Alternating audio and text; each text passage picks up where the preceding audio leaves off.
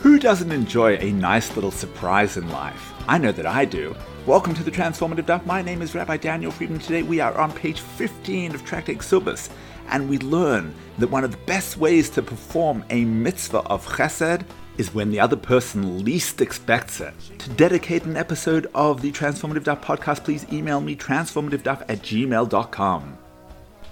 Welcome to the Transformative Daf, and thank you for being my chavrissa today. I like to begin with a story. Drive past any Tim Hortons in Canada and you're guaranteed to see a long line of cars waiting to be served. I could never fathom why anyone would want to wait so long for a cup of coffee when you can whiz straight through the Starbucks drive-thru. But one day my curiosity got the better of me, and I decided to try Tim Hortons to see what all the fuss was about. Of course, I didn't want to pass out from caffeine withdrawal while I was waiting, so I whizzed past my regular watering hole, and with my Starbucks cup in hand, I joined the Tim Hortons line. 3 hours later, or what felt like it, I arrived at the window. "I'll have a double-double, please." And for those of you who haven't been to Canada, that's Canadian for a cup of coffee, which, incidentally, is much easier to learn than figuring out the meaning of skinny grande macchiato espresso cappuccino.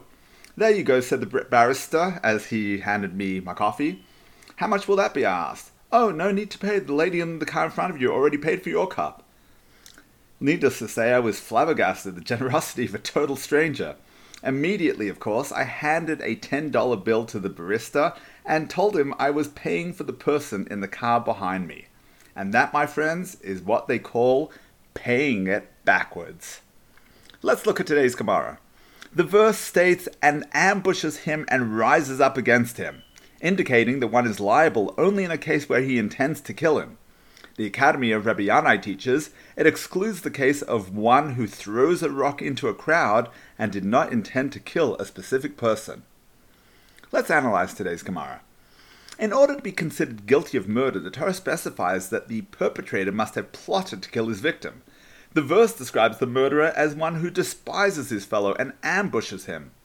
An example of a case where someone would not be guilty of first-degree murder, says the Academy of Rabbi Yanai, is when someone kills as a result of throwing a rock into a crowd with no intended target.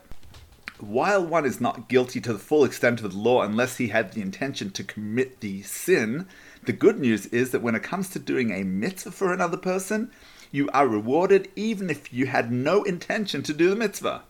The Alka Shimoni derives this idea from the law of shikha. The Torah says, when you reap the harvest in your field and you forget, shecheach, a bundle in the field, you shall not turn back to take it. It shall be for the stranger, the orphan, and the widow. Not only does one not require intent to fulfill the mitzvah, it's precisely the act of forgetting that produces the mitzvah. Applying this principle more broadly, Rabbi Elazar ben Azariah explains, if a person loses a $10 bill and a needy person finds it and buys his family dinner, the original owner is rewarded despite the original owner's complete lack of intent or even awareness. He then adds, and if a person is rewarded for a mitzvah that he had no intention to perform, imagine the reward for one who intended to help his fellow. Hashem created everything in this world in equilibrium. If the necessity of intent for punishment is derived from the law of ambush for a sin, then imagine the reward you could expect to receive for ambushing somebody with a good deed. Everybody loves a good surprise. And if his children get pleasure from being surprised, think about how much pleasure Hashem receives. There are loads of ways throughout the day you can ambush people with acts of kindness. Maybe it's the cup of coffee that you purchase for the next customer. Maybe it's the toll charge that you pay for the car behind you. Maybe it's the anonymous envelope that you drop in the mailbox of the single mother. Maybe it's the out-of-the-blue Shabbos invitation you extend to a widow. One of my favorite surprise kindnesses was performed by a fellow who used to live a couple of doors down from us. After a heavy snowfall, we dreaded having to shovel our drive the next morning. Lo and behold, one snowy morning we discovered that Jim had used his snowblower to clear the snow from the front of the houses of everyone in our crescent. It doesn't take very much at all to ambush people with good deeds. Just by smiling, you may have brightened up somebody's day and you've unintentionally performed a mitzvah for which you'll be rewarded in this world and the next. Surprise someone today. May you merit a life full of surprises. Wishing you a transformative day.